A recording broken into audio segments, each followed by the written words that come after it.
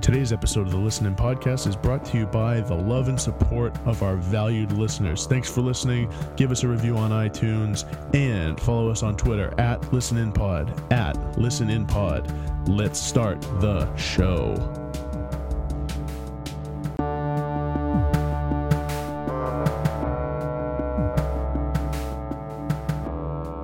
It's the Listen In Podcast, episode 55, the double nickel. Jake, like Jordan dropping 55 on the Celtics at the Garden in a loss.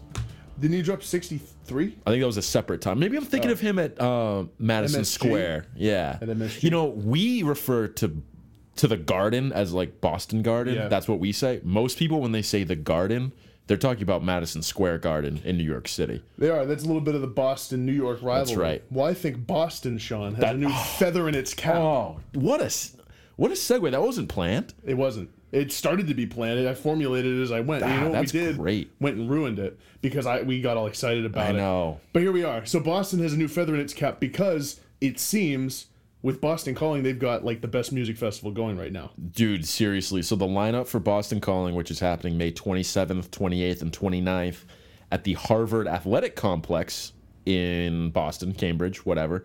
They just announced, like you said, like the best music festival lineup ever. We spent time last episode talking about Coachella and how we thought, you know, there's some things missing. It's all right. Are we sure it's good, Jake? Are we sure it's good? We can't be certain. We can't be certain. But yeah, so basically, this is like not the biggest list of artists ever to assemble for a music festival, but for the sheer efficiency of just how many amazing artists are on this list, it's insane. And I bought tickets pretty much right away. I'm excited to go. So you'll be getting, listeners, a little Boston Calling recap episode when the time comes. I don't know what would be the best way to talk about this. It's no sense in reading it. You can look it up online. Yeah, you can look it up. You've probably seen it already. I think. But off the top this is everything that I wanted Coachella to be, and I think one of my biggest gripes was the lack of representation from kind of the emo scene or more of the alternative rock scene that has kind of taken the baton of being some of the most cutting edge and popular indie rock bands, and you know, Car Seat Headrest, Pup, Mitski, Modern Baseball, Hotelier, some of those bands are showing up at Boston Calling. I was really encouraged by that.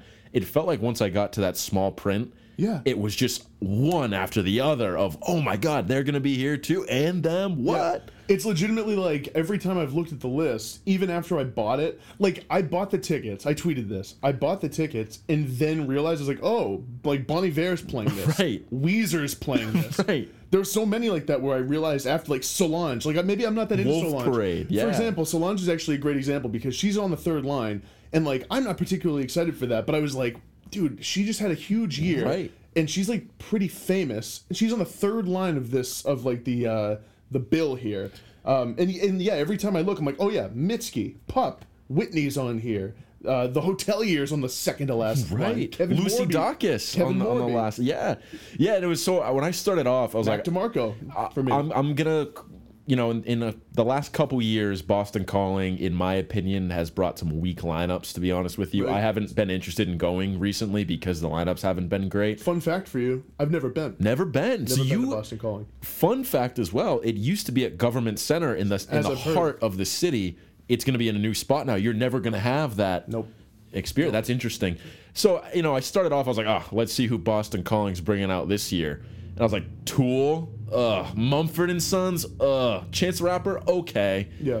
XX, I was like, Bon Iver, though. Weezer? Yeah. And as I went down, it was just one after the other. Like I said, you know, we were joking before the show started. We're like, and the Beatles are playing? Yeah. And Bob Dylan's going to be there? Brahms is there? Mozart? No, but like what's interesting is like it just did it to me again. I was like, I legitimately forgot Run the Jewels is going to be there. Yeah. That's a huge bill act to be up. Dude, like. I just forgot Frightened Rabbit's going to be there. That's another one. And like Cage the Elephant, people love them. That's another example. Like, I like some of their songs. But seriously, like, if you have any way of getting yourself the means to get to Boston Calling, I think this is going to be a year to go. I'm really excited. That's to the listeners. I was kind of surprised this was considerably more expensive than Newport Folk Fest. Was it? Yeah. Newport Folk was like 175. I honestly forgot. Oh, how much also it was. too, it was only a 2-day pass we got for Newport. So Yeah, that, this is a 3-day. Okay, so that makes Dude, sense. how about the VIP extra The gold platinum package being $899? It's crazy. Like, I don't know, like, how much do you want to be? I feel like you want to be in amongst the groundlings. You of the do, festival. because you don't want to be up in your ivory tower in like in the booth. In years past, you're kind of segregated from everybody else. It definitely is a different experience if you get VIP. Like, I've seen them. They're in like a different area. Yeah. It'd be cool if with this platinum one there was a certain section near the stages where you could just go like right when it starts, and you don't have to like do that thing where you're waiting at one stage while someone plays at another stage just so you can get a spot up close. Like, I did that the first year I went when the National were playing. We got relatively close when Of Monsters and Men was playing. Andrew Bird was playing on another stage. We skipped that, but everyone left Of Monsters and Men to go see the other one, and we got to move up. We were in the second row before like the fence. That's cool. At the stage. So, you know, maybe you get to do that if you're platinum. If you're the $800 million ticket. Right. Here's the thing that I just thought. It won't happen this year, but you know it'll be a boon for Boston Calling is the fact that cannabis is now legal in Massachusetts. So if you're, I mean, like, think 2018 when dispensaries start opening in mass, that it might be legal to sell weed at a festival. Yeah. How weird is that? Interesting. Very that interesting. It's like a total festival thing. Now, here's the thing, because I know certain places still might have rules about where and where you can't do it. For example, I know you can't really do it on federal property. Right, but it's similar to, like, you can't just be out about drinking. Yeah, you can't walk around a park right. drinking. You can walk around a festival drinking. That's true. I assume if that's they, true. I mean, it's just something to think about. I don't know. That's a good point. We're gonna have to look into this. That's going to be something we cover in our lead up to the. I don't think this year it'll happen because I think Mass is waiting till 2018 to like actually dispense anything. Just an interesting thought. Like, that might be another feather in the Boston cap. Who, Jake, would you say you're most excited for at Boston Calling? Wow. I know this was a question we got in our mailbag, but you know we're gonna ask it here anyways. You know who's up? So Bon Iver for me is way up there because Bon Iver is one of those just huge indie acts that I still have never seen. Okay, I have seen Bon Iver. So for me, that's up there. Also, Whitney for me is a huge one because I had the chance to see them in October and opted out. So I'm excited to see them. Okay. But there's so many. That's why it's tough. I really don't know. Yeah, my two most anticipated are Pup. Yeah. Because I've just heard their live shows are a sight to be seen and that they're electric every time they get on stage. I'm interested to see how that translates to a festival environment, though. We'll see. Yeah.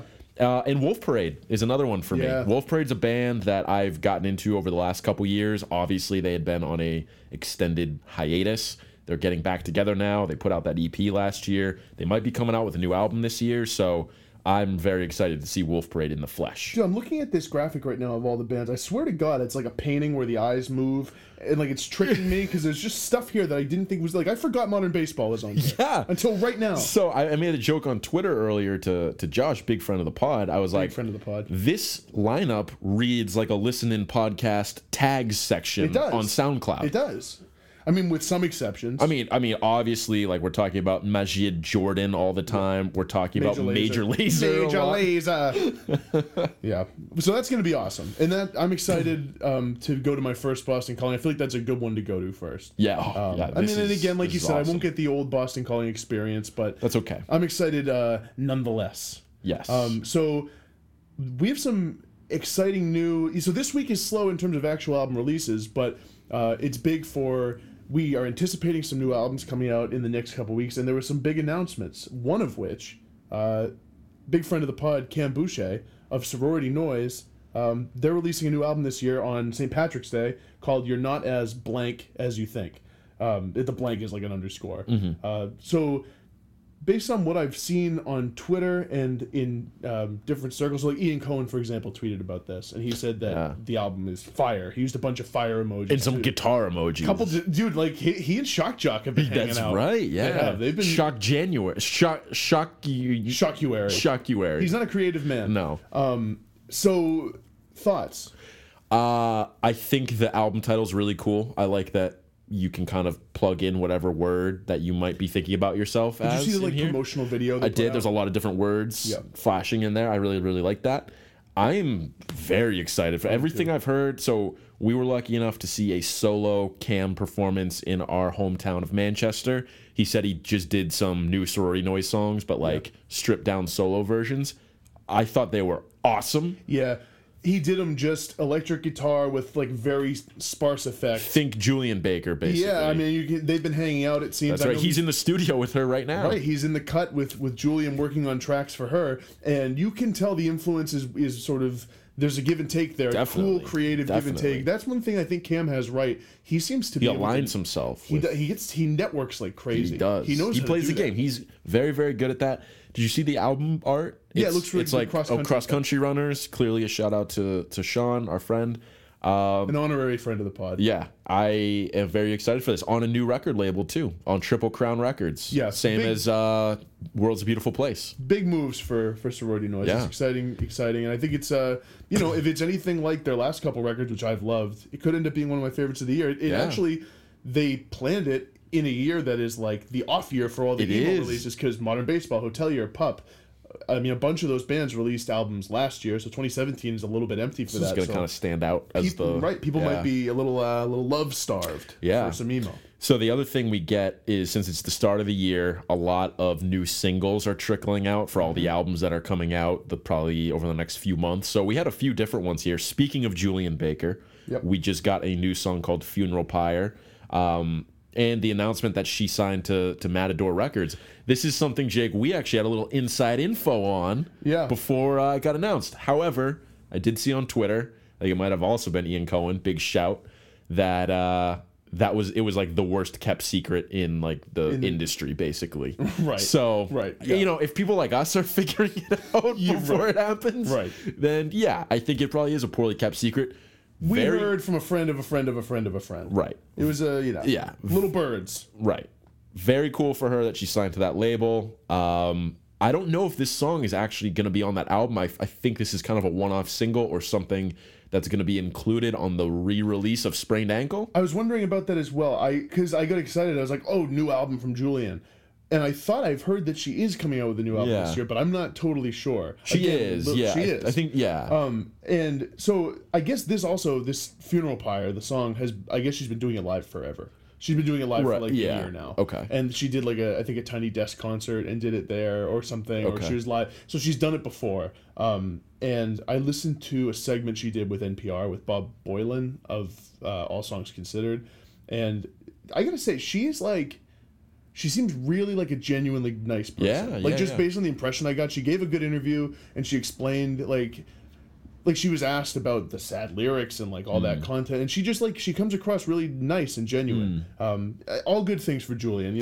I'm excited. Yeah, you can only root for her. And it seems like she is gaining popularity, gaining fans. Signing to Matador is huge. Oh my God, it's very big. Yeah. And I've heard just a lot of the music critics that I follow on Twitter, when this song got released, they're all like, this song's awesome, like big things coming from her. So seems like she's getting that critical love as well, which is great. What were your thoughts on the song? Did you think it was amazing? I didn't love it. I had certain people on Twitter that were saying, they're like, this is my favorite Julien Baker song that I've heard. I'm like, oh, okay. Like, I respect that. I think there were certain songs on Sprained Ankle that were better than this. There's a tendency with some people, I think, to get a little caught up in new singles, right? Agreed. When a new single drops, I think people get kind of starved for something by an artist, and when it comes out, people jump on the train right away of best I've heard by them. I'm so I love this song. You know what a great example of that, in my opinion, is Segway City. So you set me up perfectly. We're in sync right now. We're just setting and spiking left and right. Firing on all cylinders. Is the new Japandroids single. Yeah.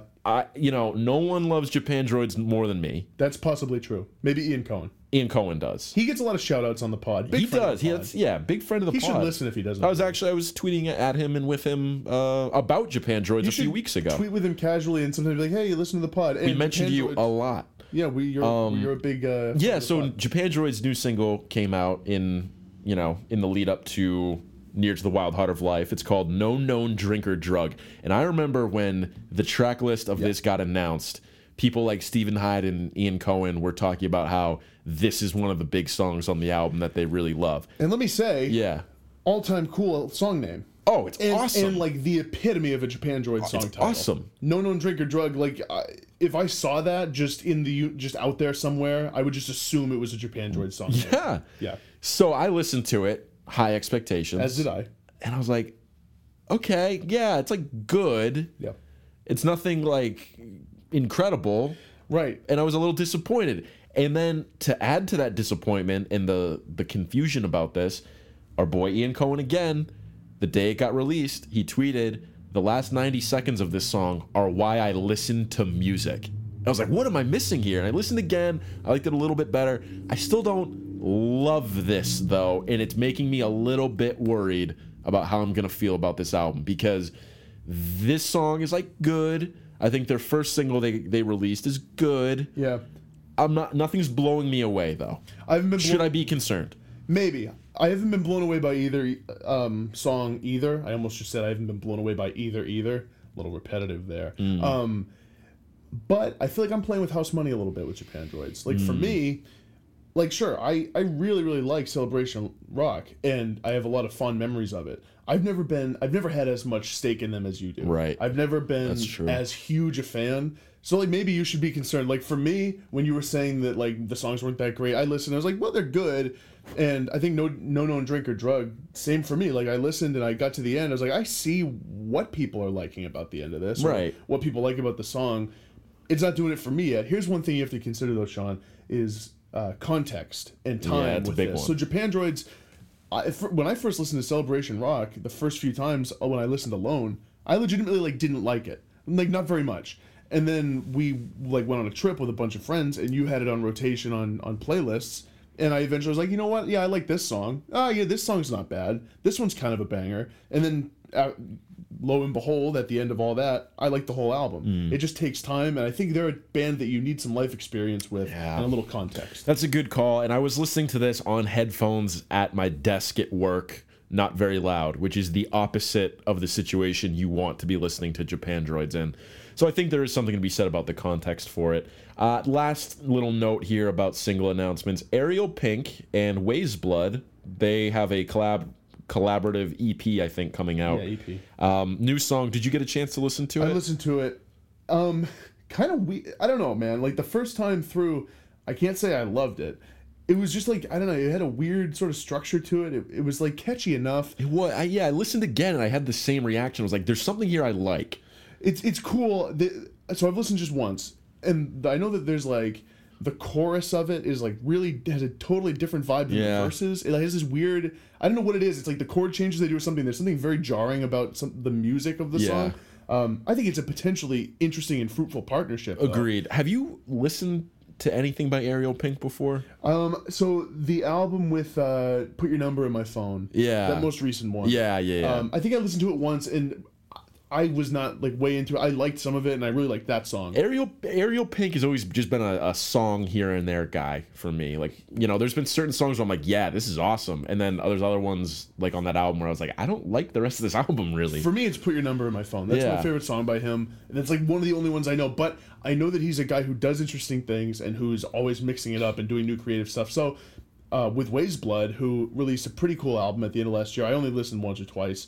I never, like, fell in love with that album. But, you know, they both seem like they're kind of quirky, interesting songwriters. Could be an interesting partnership musically. We'll see what comes of that. So we have, before we jump into our mailbag and answer some questions, we have a new segment. And this was actually inspired by one of the mailbag questions we got and inspired by some recent news events. So we're going to do a new segment called Theme Songs. Yep. And basically what we're going to do is we're going to take some relevant news topics from the past week, whether it be sports, world affairs, whatever it might be, and we're going to give a theme song to what's been happening. So this past week, there's been lots and lots of Trump news. Yep. He had his own press conference for the first time since I think he got elected. And then there's the whole Russian hooker golden showers controversy as well. Alleged. Gotta throw alleged in there. We had a question from Trey. Thank you for that question. And it was, what song would you choose to soundtrack a Trump press conference? So with our brand new segment of theme songs, give a Trump press conference a theme song, Jake. So the one I went with is Bobby Brown Goes Down by Frank Zappa. It might be a bit of an obscure pick for anyone who's never listened to Zappa, but it's an all-time funny song. Basically, the plot of the song, it has a plot, and it's about this guy named Bobby Brown who's like this. The lyric is, "Hey there, people, I'm Bobby Brown. They say I'm the cutest guy in town," or whatever. And it's about this like good old American kid. And then he goes to school, and he's like kind of a jock. He like, has it all put together, and he's like, paying cheerleaders to write his papers and stuff. But then somewhere along the line, he turns into like a sexual deviant at some point during the song, when he like has sex with a lesbian named Freddie. Weird song, but it is the song that taught me about golden showers, because there's a part where he says, eventually me and a friend sort of drifted along into S&M. I can take about an hour on the Tower of Power as long as I get a little golden shower. And I remember I was like a teenager at the time when I heard that, so I looked into it and I found out what a golden shower was all about. So I picked that song because it's hilarious. It's really catchy. It like is totally tongue in cheek, and I could just see stupid Trump like waltzing up. If you heard this song, I think you would laugh at the idea of him like walking up to the press conference with this song playing in the background about golden showers and like sexual deviancy. So I took a little bit of a different. Well, not really that different. So it's pretty much spot on the nose. So if anyone remembers Chappelle's Show, there was a skit with R. Kelly. This was after the controversy of him like pissing on underage girls, and there was a remix. There's a "Piss on You" remix that they did. So the "Piss on You," I'm gonna piss on you remix from Chappelle's Show. If that one doesn't count because it's kind of a comedy song, I have another one for you. It's by the rapper YG. Came out last year. It's called FDT. It just stands for fuck Donald Trump. And like the chorus is fuck Donald Trump. It's like that's it. It's fuck Donald Trump. That is the song that I would soundtrack a press conference with. Let me ask you this. Do you think a dude like YG, who I'm not really that familiar with, but do you think a guy like him, like he puts a song like that out there, so that's just there. Everyone, like a lot of people know that song now. Do you think any part of him when Trump becomes president is like, ooh, like I'm a little worried about that? No, not at all. The fact that that's out there. You don't think he's someone who's going to worry about that? No, not at all. Not at all. Because this song was actually very smart in its subject matter. It was about how like basically you don't care about minorities. Like that's kind of what he was getting at. Yeah. I'm not saying it wasn't just like I'm gonna do this viral song like fuck Donald Trump. I don't even mean it in that way. I mean like if I released a song where the chorus was fuck Donald Trump, even if it was the smartest written song in the world, like I'd be like, oh, he's actually president now and like powerful, and what if he establishes like half the shit he says he's going to, and it's just like a ruthless dictator somehow. Which is not going to happen. Yeah. But there's always that part of my brain where I'm like, I don't think YG's thinking about that. Probably not. No.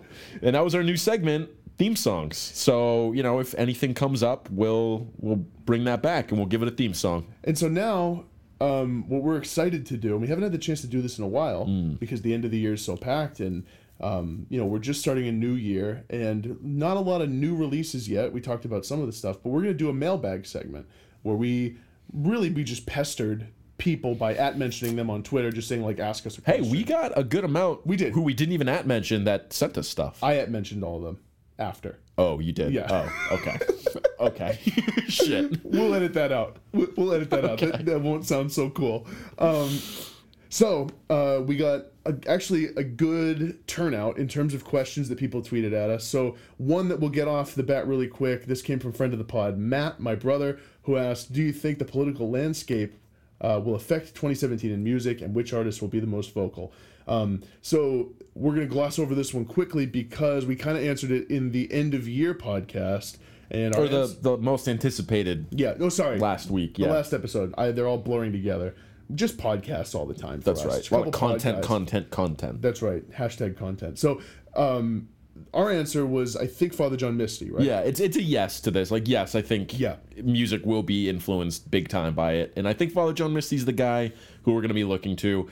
I think in the rap world, I think you might see a little bit more. Maybe Kendrick gets involved. And that's what we were going to say real quick is my part B point to that was like, well, Solange just came out with A Seat at the Table last year. Right. like Kendrick came out with Untitled Unmastered, To Pimp a Butterfly is already that already exists. Like, how can they one up those albums and do even more political? Maybe they just will continue to. But short answer, yes. Yeah.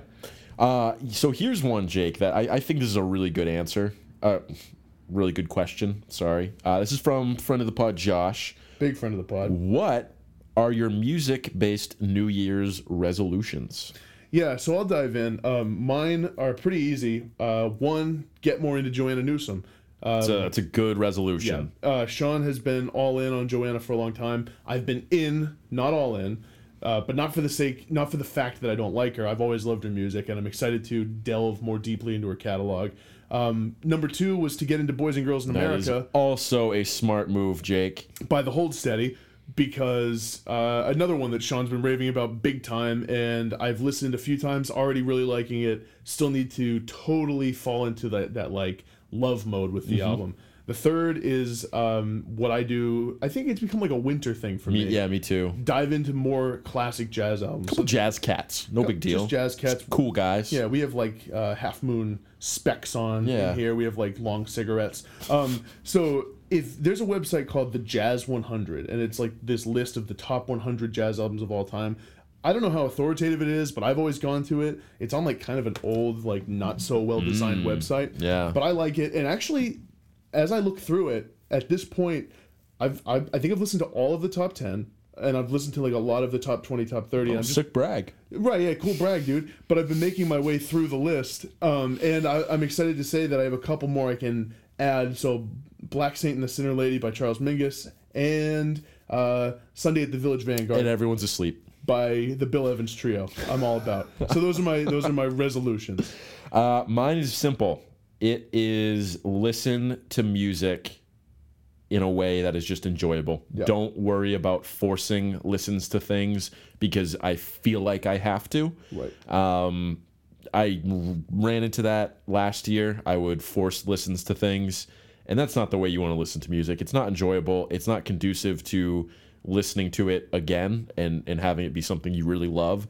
So my resolution is listen to things just based on feel, and if I'm feeling it, listen to it then. I don't have any particular artists or albums or genres to get into because that is in direct defiance of my resolution. I need to just feel it, and if I'm feeling excited about something, like I'm going to enjoy it, I'm going to listen. If not, I'm going to let it slide. That is the going to the gym of music resolutions.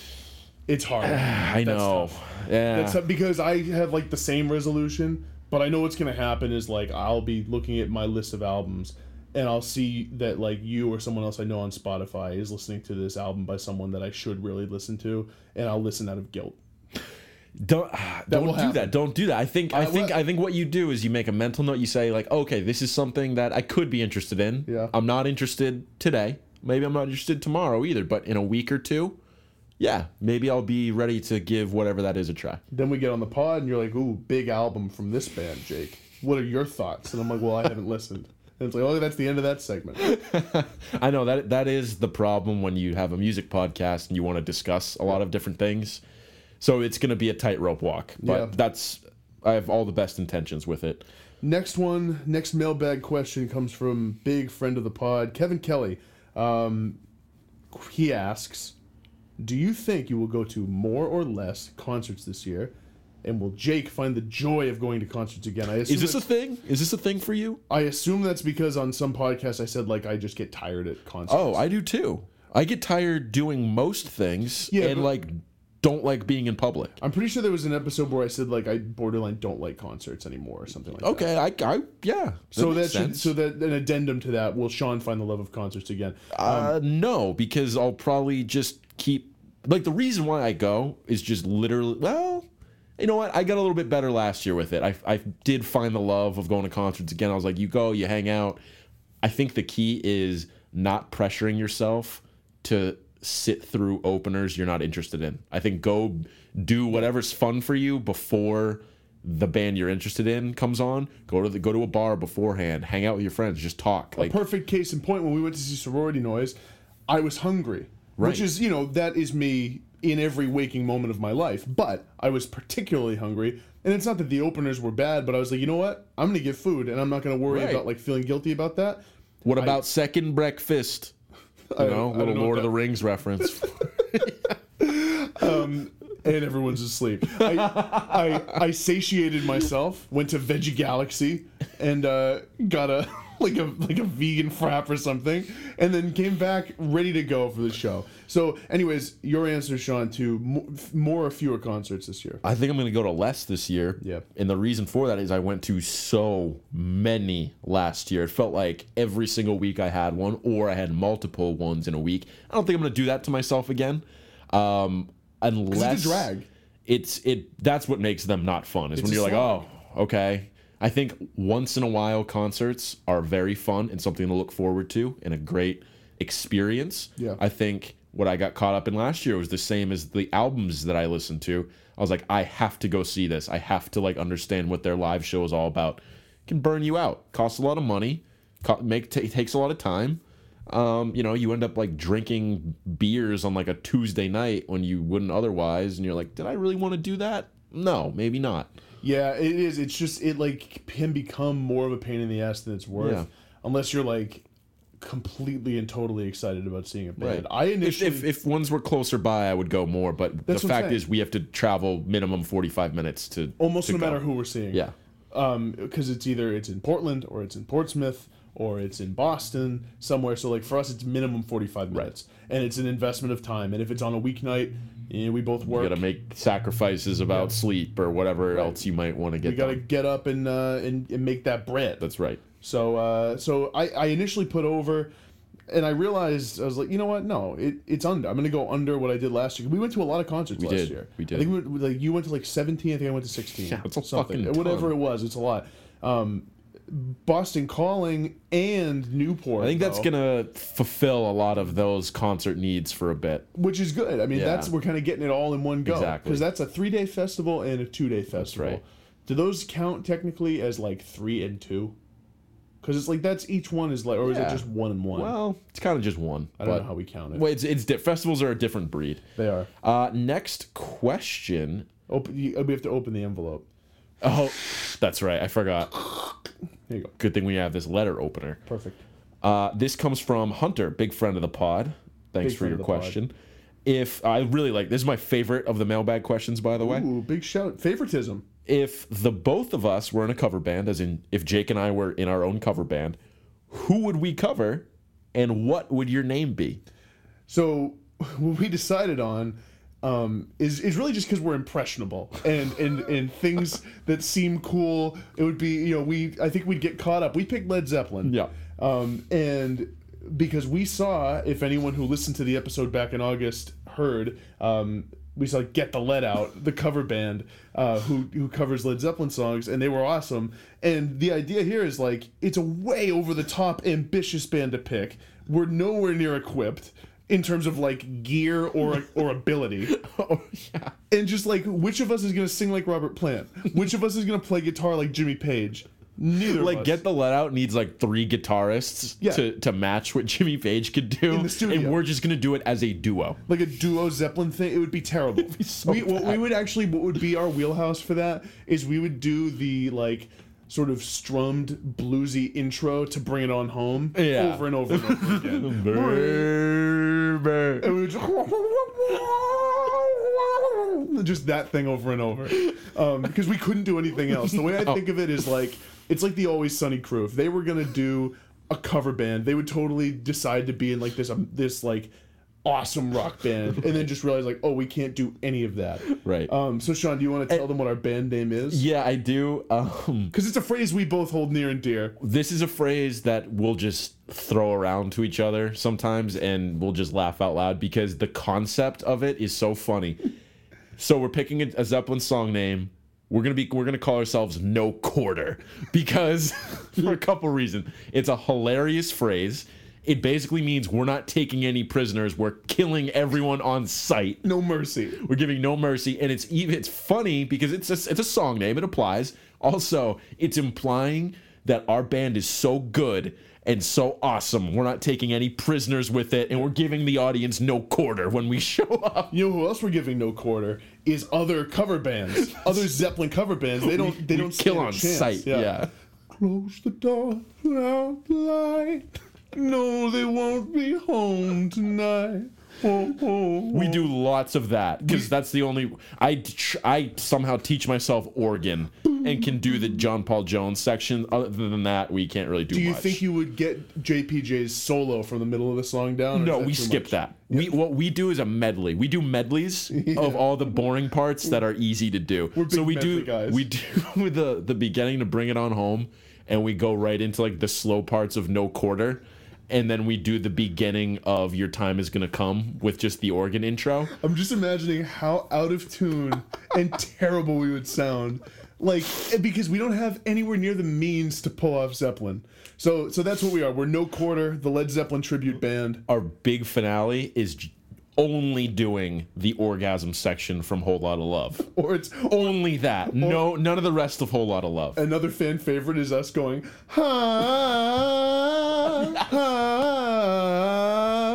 from Nobody's Fault But Mine for 10 and a half minutes. Just that part. We just sing that part over and over.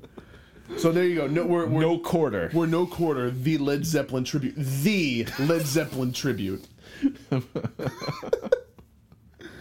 right. Good question, Hunter. Very good question. Okay, so Jacob, friend of the pod, asks, with Soulja Boy and Chris Brown set to fight, what would be your dream ticket for a musician boxing match? Great question. I also love this question. This is my second favorite question we got this week. There's a lot of good ones you could pick. So just in the spectrum of music beefs, there's so many you could pick. You could look to last year with Drake, or the year before, Drake and Meek Mill. That'd be funny because I really think both these guys are super soft and they wouldn't actually really fight. They would just kind of stand there and look tough and do their like posturing thing. Yeah. I don't think they'd actually really fight. I think another really funny one would be Jack White and Patrick Carney, because both these guys are such little p-boys and have just been taking pot shots at each other over Twitter and social media for years now. Pot shots. And they're both kind of lame. And I would like to see both of them just punch each other in the face. Rocky and Apollo, like they knock each other out at the same time. I think Jack White wins that fight. Or is Pat Carney like sneaky big? I think he's like tall. I think he'd have the reach on him. He's tall, I think he'd have the reach. And I think he's sneaky, like a little burlier. Yeah, I think he's a drummer. He's strong. Yeah. But so is Jack White for Dead Weather. I think Jack White's cooler than Patrick Carney. Right? Oh, he is cooler. But also, I think we talked about this. He's crazy. A few episodes ago. That's also the crazy factor you can't account for, though. I think Jack White has been cool for so long. He's kind of lame now. But here's the thing with Jack White: we can't rule out that he knows some kind of martial art. Yeah, that feels like something he would just like somehow know. Yeah, he's like a black belt. Like maybe he just like had it. Yeah, but it's a boxing match, so you can't do that. He'd be eliminated. That's Carney would actually win. So basically, I just want to see these two guys like beat up on each other. Yeah. Here's an interesting one that we both had on ours. Spoiler alert: Paul McCartney and John Lennon, right after the Beatles broke up, when Lennon was like calling him a cunt and stuff. So they were doing like shots at each other from the album during their songs. How about we take this off of the music sheet, out of the studio? We put them in a boxing ring together. Yep. You know, they fight it out like men instead of a couple of artsy pansies. That's right. And I've never heard a better idea. They fight it out. It would be just a pay-per-view cash cow. Yeah. Who do you think? What do you think happens here? So I think John goes crazy and beats the shit out of Paul. Yeah, I think John will win. I think Paul is probably better, like more athletic. I think naturally he just seems like he would be more athletic than John is. I think John is crazy. I think he has more vitriol at that time and would just like scream and go after him and pummel his ass. I think John could beat the shit out of him. I think so too. I think it's like a Tony Iommi versus what's his name, Ozzy Osbourne situation. Yeah. I should have added that to my list. Yeah. But I guess Tony Iommi used to smack Ozzy around. Really? Yeah, he was a tough dude. Interesting. And like Ozzy, one missing a finger. Even still. Yeah. Packed a punch. My last one, and I don't actually know if I want to see this one. Kurt Cobain and Axl Rose at the 1992 MTV VMAs. Shout out to Stephen Hyden. Yes, documented this pretty well in his book, Your Favorite Band Is Killing Me. Everyone go read that. But I I want to see it because I think Axl Rose is all talk, can't back it up. He'd win. But I think he'd win anyways. He just would win. I think he'd win. So that's for that reason I don't really want to see it. Kurt Cobain's not a fighter. No. He's just not someone who I don't think he could back it up. No. He's scrawny, and like I just don't think he's someone who could actually like. Axl Rose is like an athletic, kind of strong dude. Yeah. And even though he's a prick, and it's not a movie where the good guy just wins because. That's what I was thinking of with this. Yeah. And then I was like, wait, that's not how life works. So I don't want to actually see that one. Like Axl might near kill him. Yeah. Yeah. Who do you have for yours? So my favorite of mine, the first one I have here is the Gallagher brothers from Oasis. This is a great one. Because they hate each other. This would be great. And I don't like them. I don't like either of them. The thing is it's like, a win-win. Whoever loses, it's a win for us. And it's like what you said, where with them, I just get to watch them beat the tar out of each other in a boxing ring and just bloody each other up. Maybe neither of them wins. I win though, right? Because I get to see those. That's two, a great like, one. Those like catty sort of British. That might be the pick. Jerk off. That's the pick. Beat each other up. That's the pick. I also had Lennon McCartney, but I wrote that might make me too sad to see happen. Yeah. You know, I don't know if I like that. So I'll skip this next one and come back to it. I have Nick Cave and the Red Hot Chili Peppers. So after we were posed this question, I looked up like music rivalries, and I found this article about like the meanest. It was called "The 30 Harshest Musician on Musician Insults in History." It's on FlavorWire. You can Google that and check it out. It's a good article. A lot of funny stuff on there. My favorite that I found was, even though I don't agree with him, I thought it was a great quote. Nick Cave is quoted as saying, "I'm forever near a stereo saying, 'What the fuck is this garbage?' And the answer is always the Red Hot Chili Peppers."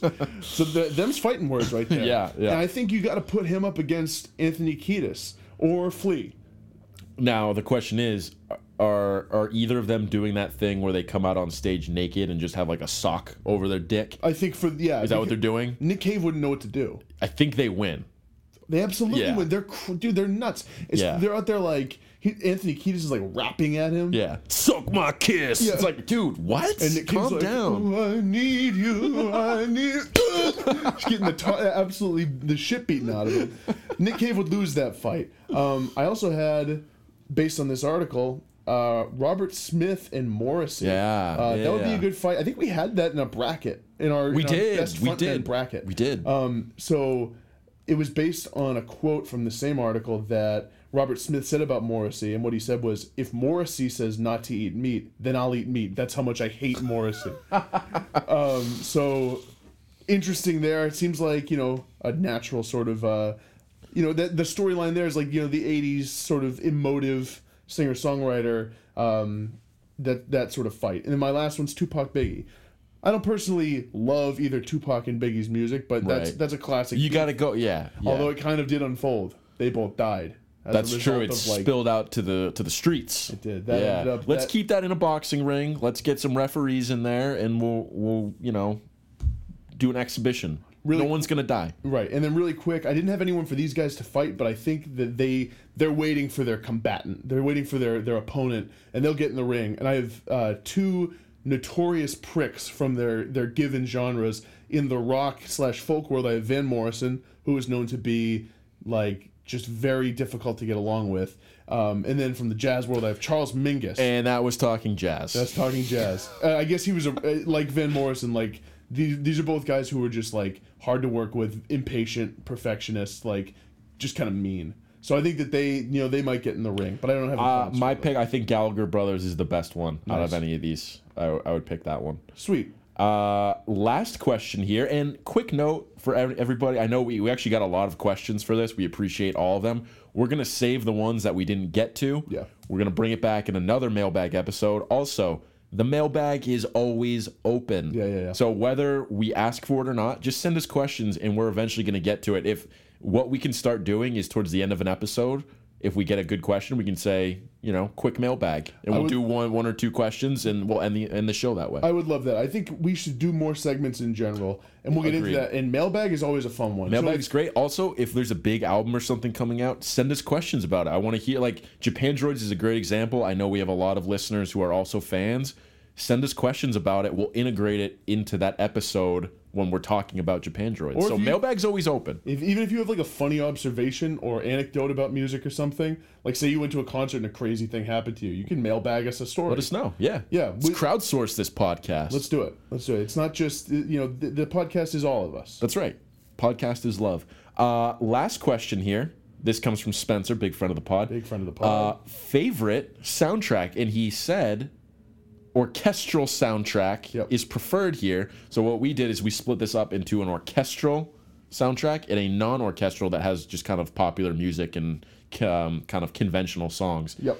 So my favorite orchestral soundtrack is Lord of the Rings, Fellowship of the Ring, the first one.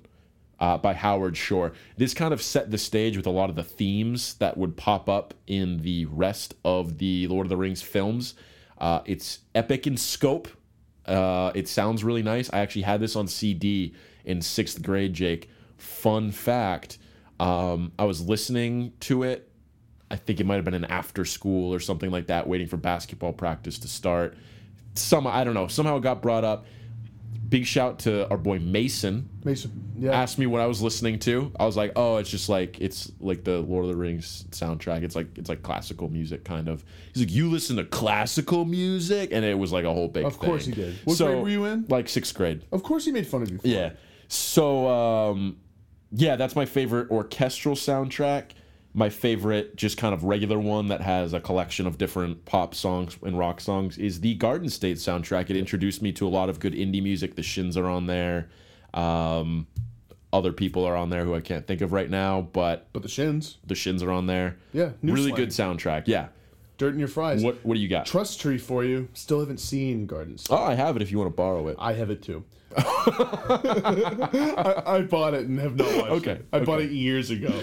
For me, so I'll start non-orchestral. I picked 2, which is cheating, but I'm just going to say them. I don't care. I picked Goodfellas, which has like a bunch of Rolling Stones, including Gimme Shelter. This is a great one that Monkey Man. I didn't think of. I was like, oh, yeah, Goodfellas. I was like, I want to see what's actually on there. I checked out the actual like released soundtrack for it. Oh, you're going from there. It doesn't have any of those songs. Oh. It has like some of them. The best song on here that is actually like in the movie is the Layla piano exit. Oh. And it has Sunshine of Your Love by Kareem. The rest, like the Ronette song, the Christmas songs are missing, and then He Kissed Me is missing. All of the Rolling Stones songs are missing, so those aren't actually on the soundtrack. Well, I'm gonna count it. I'm gonna count it as part of the movie because it's how I experienced Goodfellas, and to me, like I'm not, like I can just listen to those songs anyway. Right. So like I'm not gonna go buy the Goodfellas soundtrack. Right. I've actually never bought a soundtrack. So like in the context of the movie, I'm gonna go Goodfellas is up there. Also, Disaster Pieces work in the horror movie It Follows. I've always loved. It's like, you got to see that movie. It's a really interesting horror movie, and what they do with the score in it is like it's this really eerie sort of synthy score, and it is actually really haunting, and there's some really cool parts. There's one part in particular near the climax of the movie where there's this awesome, super catchy like main theme. So it's worth listening to. Orchestral, I'm just going regular old Star Wars. It's a great one. It's just a classic. And like you can't miss. There's so many, from the Imperial March, like with Darth Vader, or to that song that plays when Luke is overlooking the 2 moons on Tatooine. Are you going Empire in this one? I think because it has Imperial March. Yeah, right. And it also has the awesome asteroid belt theme as well. Which one has like the Han and Leia theme too? Also from the one that's the one that's also like, from Empire. Yeah, Empire. That one is awesome. Yeah.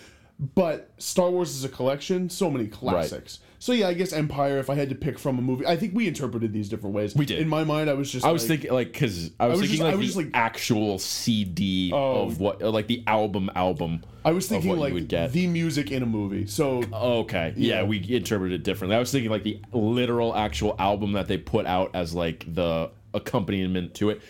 Fun fact, I've never once ever bought one or listened to one. They're worth Except it follows. They're worth it sometimes. One that almost made it for me was the Trainspotting soundtrack as well, which is really, really good. Trainspotting 2 coming out same day as Japandroids. So would Reservoir Dogs or Pulp Fiction be solid picks here? You know, it's a good one on Reservoir Dogs. I assume Stuck in the Middle with You is on there, and I like that song. Yeah. Steelers Wheel. Big I don't know if Friends there's of enough Pod. songs in those movies. No, maybe not. They have like surf songs, Yeah. and they have like that Girl, You'll Be a Woman Soon song. Yeah. There's some good tracks. Yeah, so that does it for our episode. Like we said, we'll be back with some more talk as music comes out, and we will be answering, we'll sprinkle in some of these mailbag questions throughout other episodes, but send more in. Keep mailing them in. Is that the end of the episode? Yeah. Oh, there we go. See ya. Bye, everyone.